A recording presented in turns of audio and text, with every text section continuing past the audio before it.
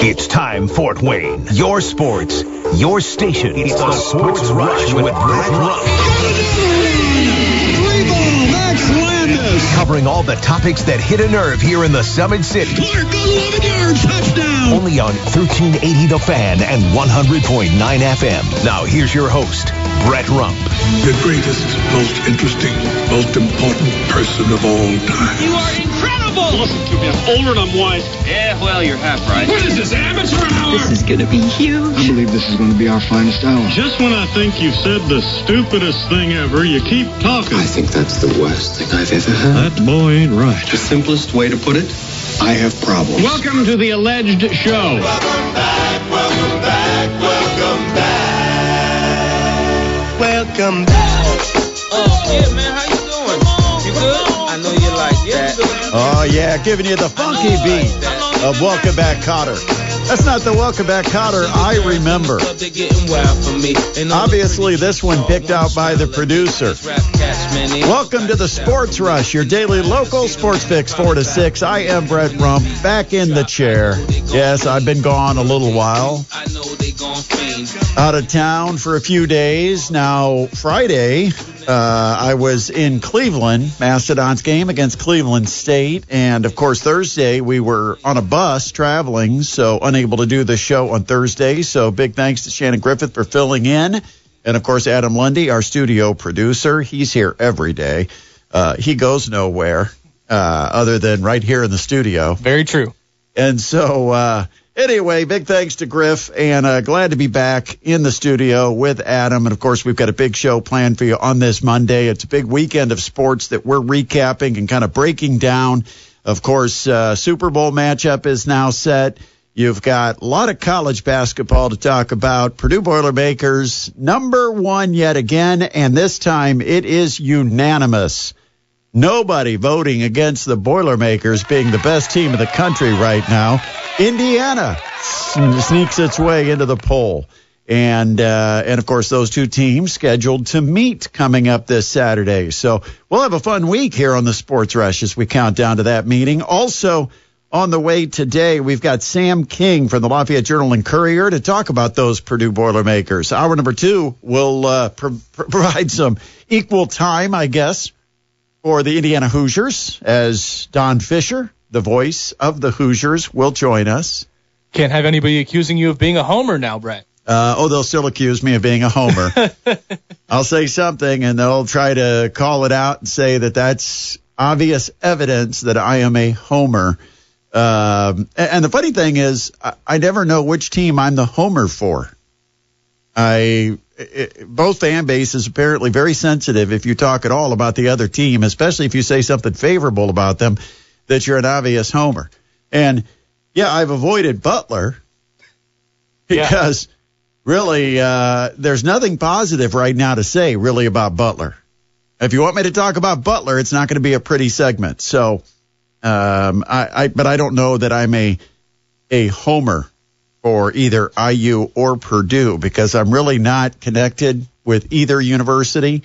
And I've said this before, Adam, that if there's anybody I should probably have more of a fandom for, it would be the Purdue Boilermakers.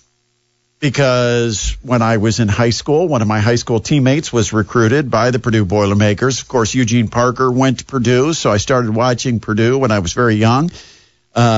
Eugene Parker from Concordia, and then the Purdue Boilermakers, really the only major college program that recruited Ricky Hall out of Concordia, and he was primarily recruited as a defensive specialist. They just decided they had a spot where they were stressing defense, and they thought maybe in situational basketball he might be able to help. And he ended up going in and becoming an all Big Ten player, all Big Ten defensive player of the year. And so if there's anybody I should probably have a fandom for, it would be the Purdue Boilermakers. Although when I was like 10 or 11, 12, maybe 11 or 12 years old, I'm trying to think. It would have been probably when I was 12. I did go to the Bob Knight basketball camp down at Indiana. And good excuse for my parents just to drop me off and leave me somewhere for a week. Oh, yeah. That was like an all-week camp. Wow. Yeah. With stay there at night and everything? Yeah, stayed in the dorms and played basketball most every day. And then my folks came back down, picked me up a few days later. So I was an attendee of the Bob Knight basketball camp. Look how good that did me. But anyway. Get your refund. Yeah, I know. I should file for a refund. Might be grandfathered. Maybe there's a grandfather clause where I could still claim it. 46862 is the Parkview Sports Medicine text line. Anything you've got on your mind today, let us know. 46862. Of course, yesterday, day full of football with the conference championships, and we now have a Super Bowl matchup. It will be the Philadelphia Eagles against the Kansas City Chiefs. Don't be fooled by the conference championship scores. Kansas City just barely, with a late field goal, gets by Cincinnati. Philadelphia routs San Francisco. But don't be fooled. Don't be persuaded in placing your Super Bowl bets or your Super Bowl picks based on what you just saw with the conference matchups, because that was almost not fair for San Francisco to have your number one quarterback, number two quarterback, both out of play in the playoffs. Brock Purdy, your number three quarterback, was doing a really good job, and they were trying to, run an offense where he could kind of manage things, not make mistakes, maybe make a play here or there, and ride Christian McCaffrey and the running game. But the problem is Brock Purdy got hurt. And I'm hearing rumors that it may involve having to have Tommy John surgery. And, boy, that would be crushing to San Francisco. They would all of a sudden need a quarterback. I don't know. I don't know what they would do next year. If they lose Purdy, Garoppolo, I think they are working to move off of. It will be an interesting situation. But the point remains, Philadelphia beat up on a team. It's like a hockey team that all of a sudden didn't have a goaltender and had to suit up one of their defensemen in pads, and that hockey team ended up winning 7-1. You know what I mean? It's just unfair. When they don't have a quarterback, the defense ends up having to play extra snaps. It wears them down physically, and you're playing on the road. And mentally, too, I think it affected San Francisco. Because remember, with only about a minute and a half left, in fact, less than 2 minutes left in that first half, this was a 7-7 game and very competitive. But then Brock Purdy gets knocked out of the game, and Philadelphia gets that late turnover where the backup to the backup to the backup to the backup took his eye off the snap, and the ball gets free. And then he doesn't outmuscle the Philadelphia Eagle for the football. It ends up going to Philadelphia in practically the red zone, and they punch it in for another touchdown and go up by 2 scores. And from that point, it was basically over. Philadelphia had no answer. They tried to put Purdy back in there, but it was obviously he couldn't throw the football. And then you had Christian McCaffrey it's okay if it's a 7-7 game and you're trying some things like that. But when you're down 2 and then 3 scores, it's game over. And so, yes, Philadelphia rolls, and Philadelphia is a good football team, but let's not get too hung up over the result of that one. Yeah, I'm still kind of reeling for that Bengals player who committed the penalty. Oh, well, we'll get to that. Yeah, we'll get to that for sure. We're just focused on one game at a time. So let's talk about what happened in Kansas City, because, a lot of the focus is on that late game situation. Yeah. But, Cincinnati got themselves in a hole. They had to keep coming back from behind, and they eventually got things even with Kansas City. And then it goes down to the finish. But here's the thing. Number one, Kansas City executes a punt, and they pin Cincinnati deep at about the 6-yard line. Okay? That's a huge special teams play that a lot of people aren't talking about, because now all of a sudden Cincinnati has a very long field. A lot of pressure on the quarterback when you're deep in your own end. They did convert and get a first down. But then, a couple of silly penalties against the Bengals. Next thing you know, Cincinnati's punting the football away. And I don't know, everybody's talking about the officiating in this one, and I don't know if it was intentional grounding or not. I don't think they had to call it because it's not like he sailed it 8 rows into the seats. It was an attempted throw over the middle where there was an outlet receiver. Now, he was about 5 or 6 yards downfield, and the ball didn't even get to the line of scrimmage. But and that may be the point of why they called it intentional grounding. But to me, they weren't calling a lot anyway. Do you have to call that at that moment? It obviously put Cincinnati in a huge hole. And then the Bengals punted, and special teams didn't get the punt coverage. Yeah. And they allowed Sky Moore to have a huge return, and that basically set up Patrick Mahomes where he only had to get 1 first down to give his kicker a chance.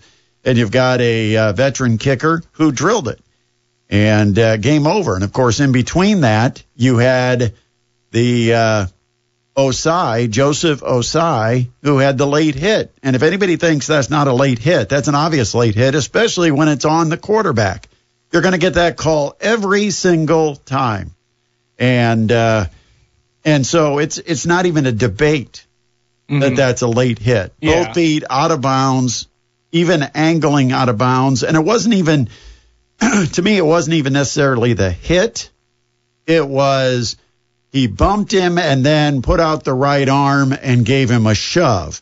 By the time he bumped him and then shoved him, he was already a good 3 yards wide of the boundary. So to me, it was an obvious penalty that had to be called. It's not the officials trying to decide the game. It was a boneheaded play made at the absolute worst time. Yeah. And I tweeted that even great athletes doesn't necessarily make them Rhodes Scholars. That was just a dumb, undisciplined play. And discipline goes a long way in determining wins and losses. And in this case, it put Kansas City into a position to win the game with a field goal. 46862, Parkview Sports Medicine text line, 46862. Probably one of the things that's being overlooked in that situation is Patrick Mahomes with the gimpy ankle, where he would look like he was limping all the time other than in the middle of a play. Yeah. He took off and won the sprint to the sideline to get the first down before he went out of bounds and before he was hit. Heck of a play. I mean, that's a gutsy play by Patrick Mahomes, but it's a gamer making a game-time play. And so Kansas City does advance. And, it kind of reminds me when you look at these two teams going to the Super Bowl that Indianapolis is almost well known for accepting good and never going for great. Mm-hmm. Yeah, you could definitely. That's definitely been something said about the Colts. And so, when you look at these two teams, they were never satisfied with good or long-term mediocrity, which is where Philadelphia found themselves after winning the Super Bowl. It was like, yeah, we could plug holes here and there, but we've got to blow this up. We've got to basically rebuild from the head coach all the way through the organization. They changed quarterbacks. They got rid of Carson Wentz. They went with Jalen Hurts. They changed head coaches. They got Nick Sirianni to come in to replace Doug Peterson. And they made some gambles because they felt like the direction or the trending that was going on in Philadelphia was mediocrity at best. In other words, if we make small moves, we can patch this up. We can win enough games to draw good fan numbers.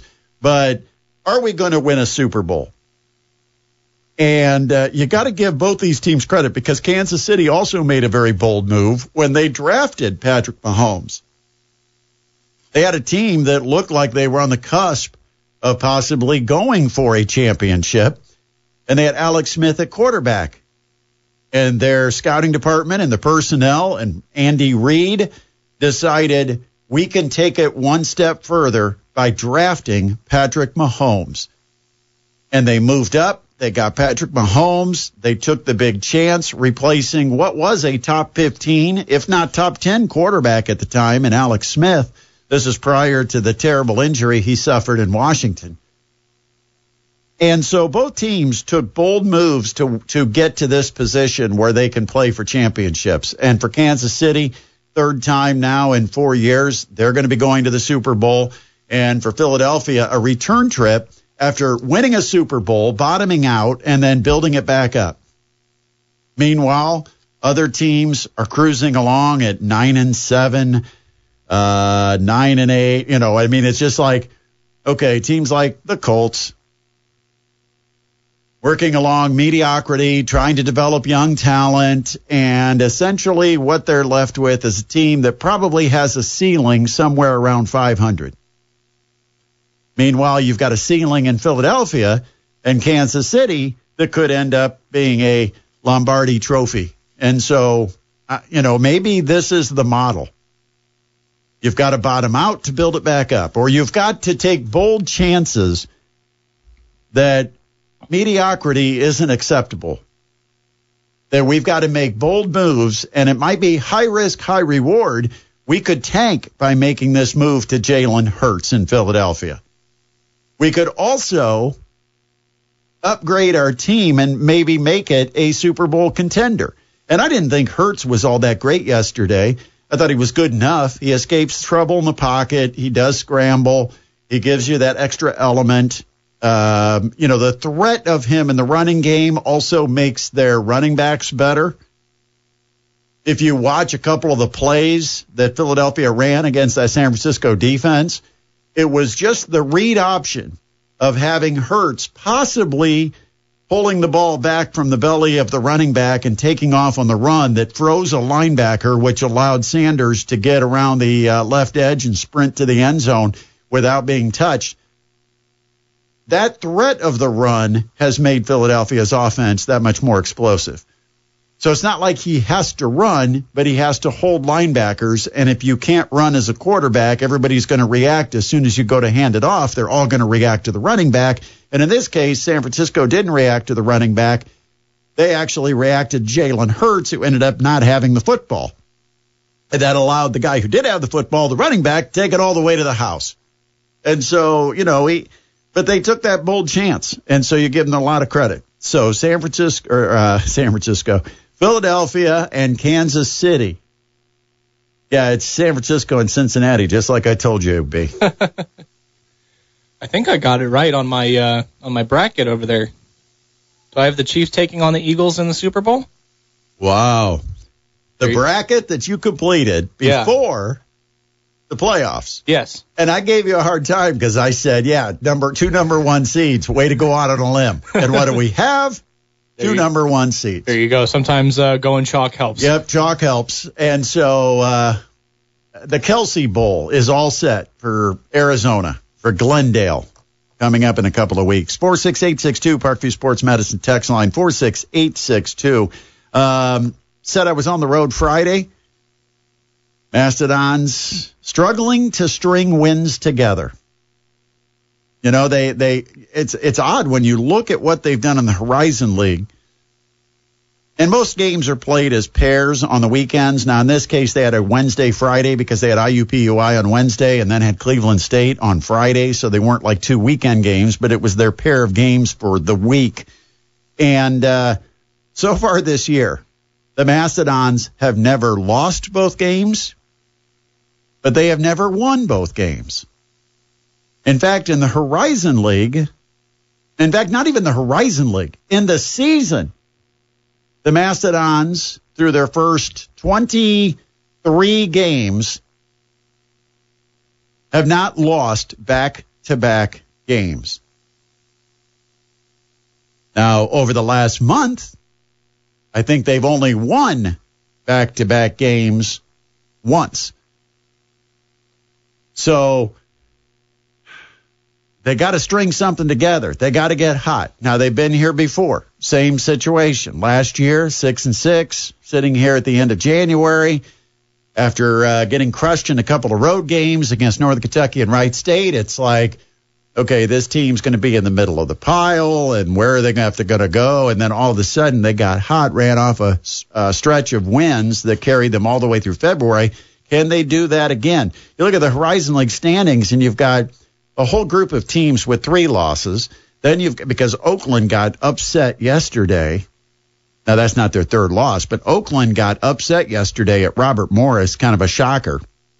And so you got a whole bunch of teams with 3 losses. You got Oakland with 5 losses. Then you got the Mastodons, Wright State, Robert Morris, all sitting with 6 losses. So certainly a chance to kind of shake things up here in the final month of the season for the Mastodons. But they lost at Cleveland State Friday night, 79-74. Got down by 14 points, 71-57 with 6.5 minutes left. Then went on a 15-4 run, keyed by 3-pointers, and got it to within 3 with 3:04 left. And they even forced Cleveland State into missing a 3-pointer with 41 seconds left, which meant a 1-possession game. Dons could have the ball. Unfortunately, Cleveland State got the offensive rebound.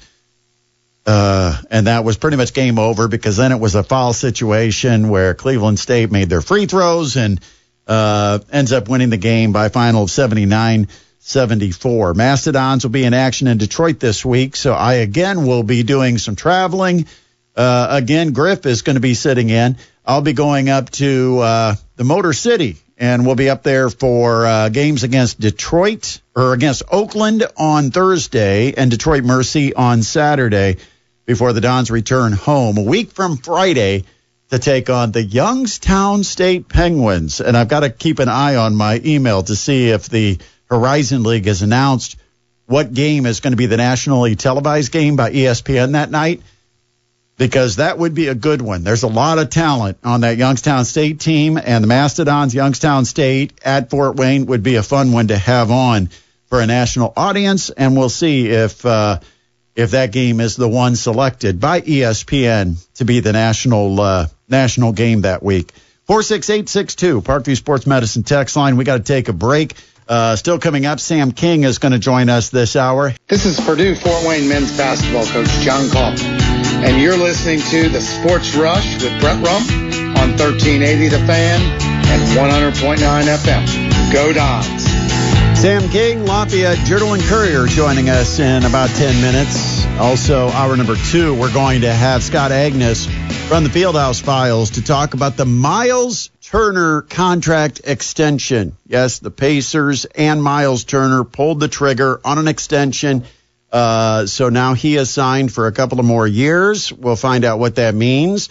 And does it mean he will stay a Pacer? We'll talk to Scott Agnes about that coming up at about 5:35. Also, it's our Monday, which means Don Fisher with our 15 Minutes with Fish talking IU. I have to ask him about women's basketball, too. Boy, IU women's basketball has been terrific. Knocked off Ohio State. And how about the Boilers going on the road to Columbus, handing Ohio State their 3rd straight loss this week? After the Buckeyes were undefeated, they've now had 3 straight losses, all in the Big Ten. Unbelievable bad week for Ohio State Buckeyes women's basketball, and Indiana among those that beat them this week. So you had Iowa with Caitlin Clark going off in Columbus, and then you had Indiana at Assembly Hall before a record crowd, and then Purdue sneaks into Columbus and steals one away. I mean, great win for Katie Geralds and the Purdue Boilermakers women's basketball team. But we'll talk to Don Fisher coming up at 5:20 on our 15 Minutes with Fish, presented by Cruzy Automotive Service. In fact, speaking of Indiana, what an emotional, enthusiastic crowd Saturday night. Indiana has not played a Saturday night home game in some time. They seem to always have those noon tip. I mean, come on. You got to give the kids a chance to get a drink or two before. I'm sorry. Did I say that? But you've got to have a chance to enjoy a cold beverage before the game starts. Noon, you're barely getting off your eggs and sausage, and it's tip-off, right? college kids aren't even getting up until about 11 o'clock.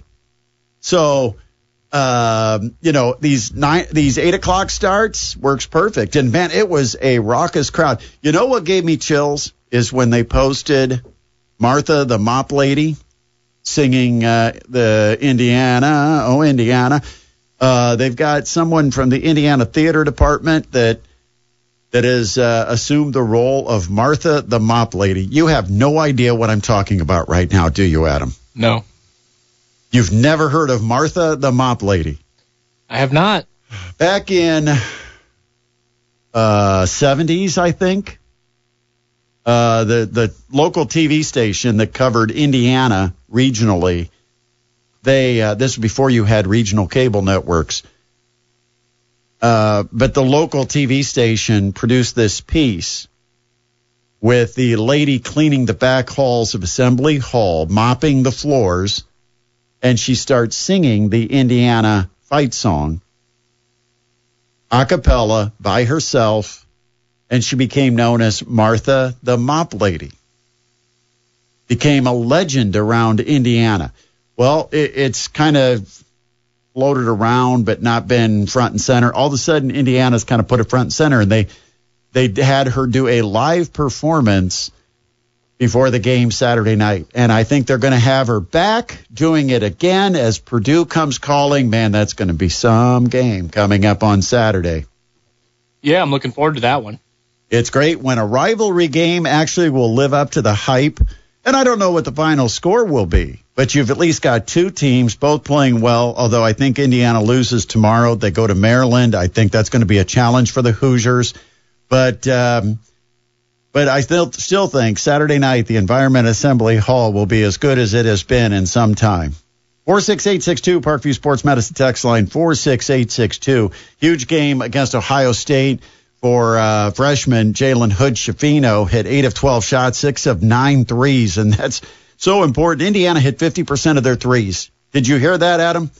Indiana hit 50% of their threes. We might want to actually cut that and save that, because it might be the only time we can use it here on the Sports Rush. Indiana is hitting three-point shots. And now they're getting looks because Trace Jackson Davis has been so dominant around the basket. But it's great to actually have people that get looks and finish them and put them in the hole. And so great night for Indiana.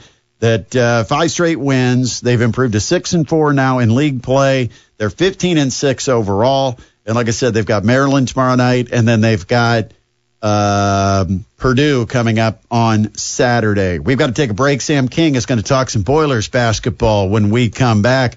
It's a Sports Rush on 1380 The Fan and 100.9 FM.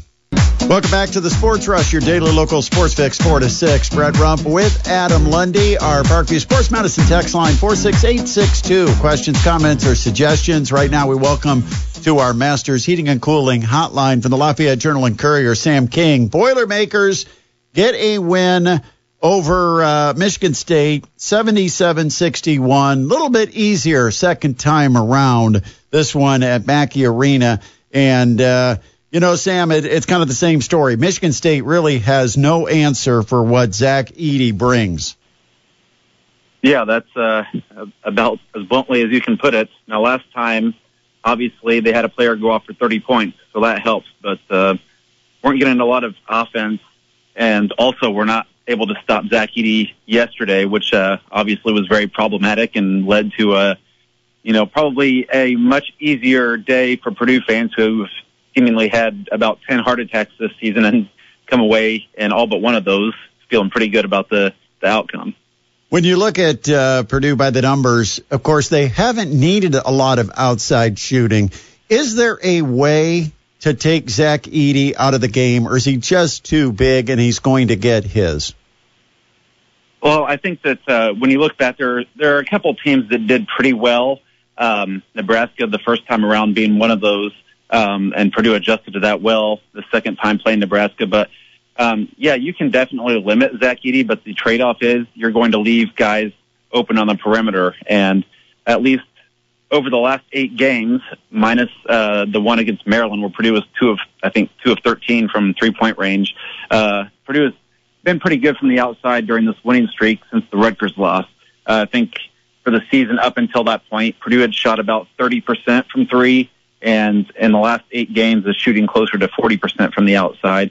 And you're starting to see some players come around. David Jenkins has been a nice boost, and he's been hot from the outside here recently. Mason Gillis has hit some threes here in the last couple games.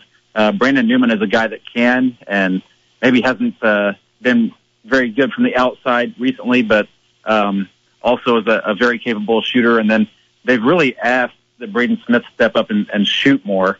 He's very, pass first in his approach, but he's an excellent outside shooter.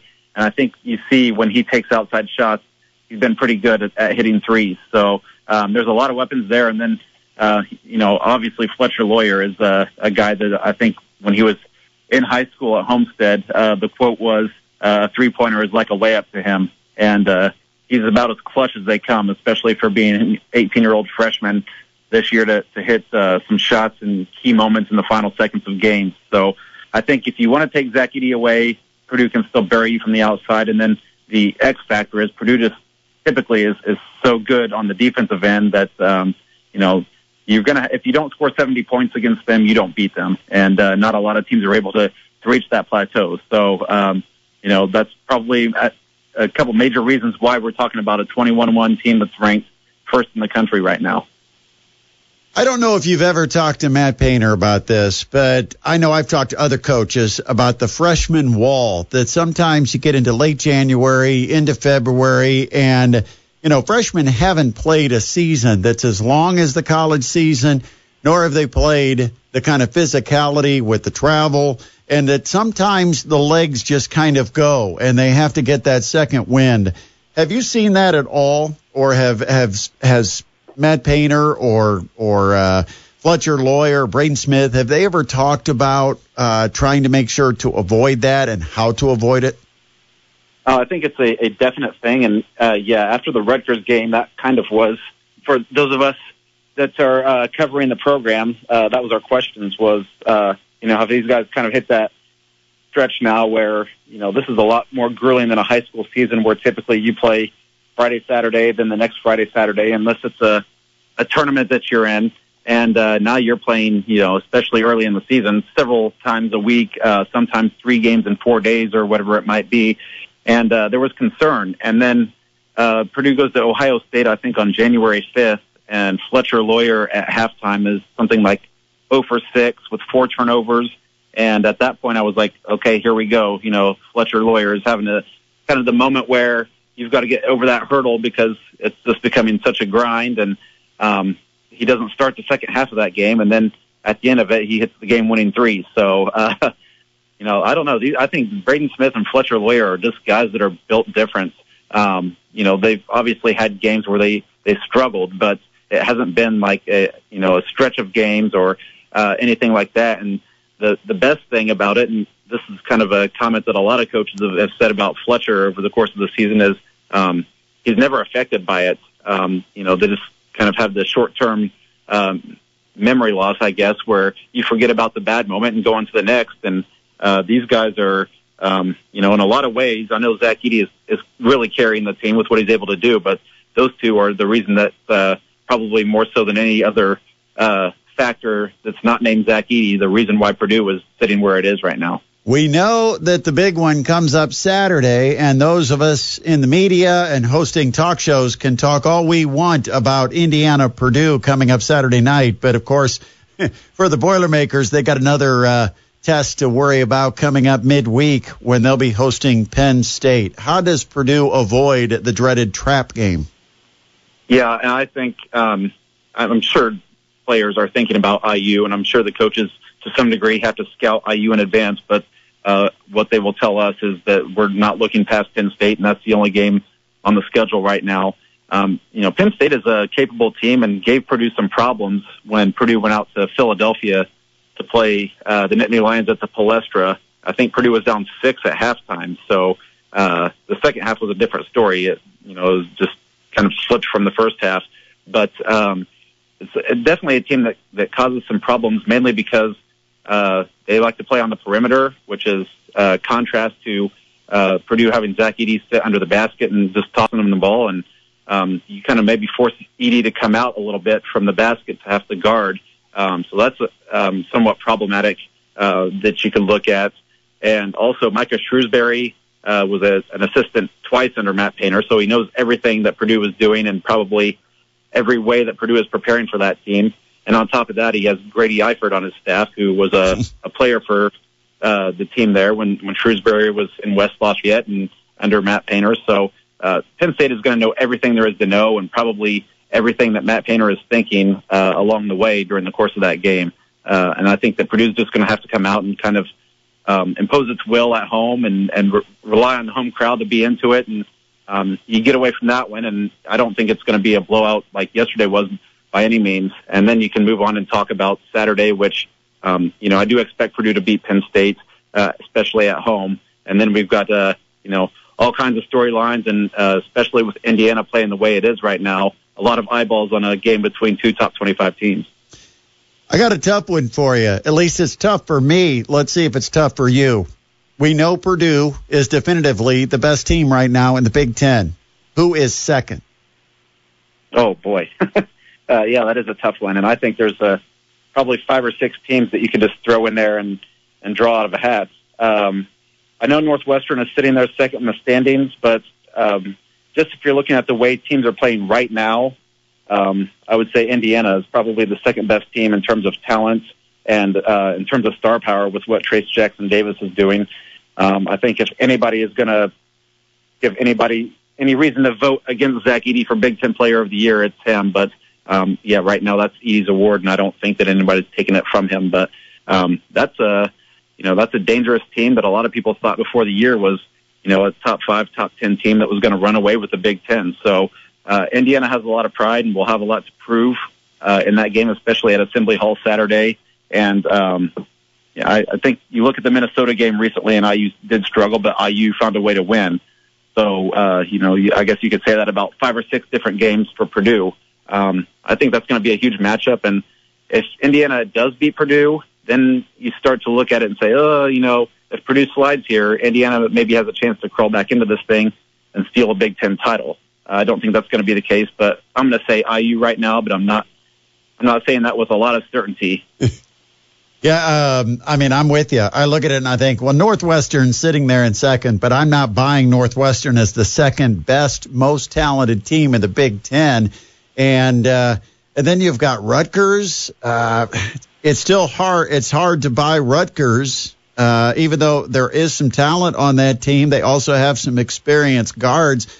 But, I just don't. I'm thinking Michigan State, despite the fact they're 6-5, they've got those 2 losses to Purdue. But Michigan State, who Purdue's now beaten twice, might be the second best team in the Big Ten this year. I don't know. We'll find out a lot this week. And it will be fun, too, to watch that matchup with Trace Jackson Davis and Zach Edey.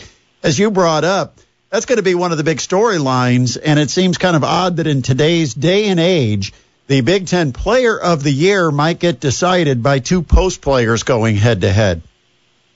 Yeah, and they're different. And I think that Zach Edey does some things offensively that are going to be a problem to guard for Trace Jackson Davis. He's, big and strong and posts you up, and Trace is a freak athlete that, that's the kind of guy in the post one-on-one you think can give Zach Edey fits because he can get around you and just do some different things. It's going to be interesting because I think that they're going to, especially in this type of a game, that's going to be a highly regarded matchup. I could see those two kind of going back and forth with each other, and if that's the case, the fans are going to be really into that. So we'll be for sure. It absolutely will be a blast. Sam, appreciate you jumping on with us. Great stuff. Hope to talk to you again. And, of course, be sure to check out Sam King at the Lafayette Journal and Courier covering Purdue basketball. Appreciate it, Sam. Thank you very much, guys. Yep, that is Sam King joining us on the Masters Heating and Cooling Hotline. That's a tough question. Right now, who's the second best team in the Big Ten? And, yes, you could make a very good argument that the second best team right now is the Indiana Hoosiers. Yeah, you certainly could. There's, 5 teams right now in the Big Ten with 6 wins. So, and then there's a bunch with 5 wins. Northwestern, Rutgers, IU, Illinois, Michigan State all have 6 wins. But now Northwestern's only lost 3 times. Then you've got Rutgers, IU, and Illinois all 6-4. Michigan State 6-5, but they've played Purdue twice. Remember, Indiana has not played Purdue at all. So that's kind of a 2-game swing right there. And then you look at Iowa, Penn State, Maryland, and Michigan, all at 500. And really, out of the Big Ten, you've only got 4 teams below 500, and 2 of them are Wisconsin and Ohio State. Yeah, and they could always get hot for no gimmies. Yeah, with those 2 teams, Wisconsin's 4-6, and Ohio State now just 3-7 in Big Ten plays. Chris Holtman's seat getting warm in Columbus. I can't imagine, but what have you done for me lately? Yeah. Such a prevalent thing with college coaching and just the coaching profession in general that you just wonder how patient will they be. They've got great freshmen, but I look at that list and I think, is Purdue hurting itself by not being challenged enough during the regular season? Because you look at this Big Ten Conference, it's a down year. At least I look at it and say, this is not a powerhouse Big Ten Conference. It's got parity, but I don't know if it's got power. Even though somebody will say to me, oh, but the net rankings has 9 Big Ten teams currently sitting in the top 25 or whatever it is, top 50. And yes, it does. But, I mean, does Northwestern scare you? I mean, Rutgers is a good team and much more dangerous when you play them at Rutgers. I was going to say, I'll tell you what, Rutgers scares me if I'm Purdue. Yeah.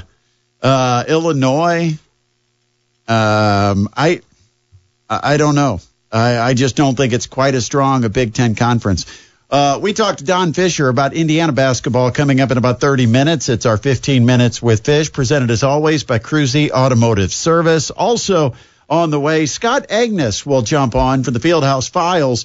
Over the weekend, Miles Turner, it was announced, has signed an extension.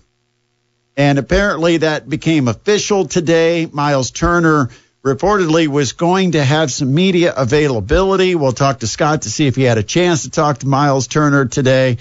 But Scott Agnes is going to join us coming up at about 5:35. Another hour to take you home on a Monday. It is the Sports Rush on 1380 The Fan and 100.9 FM.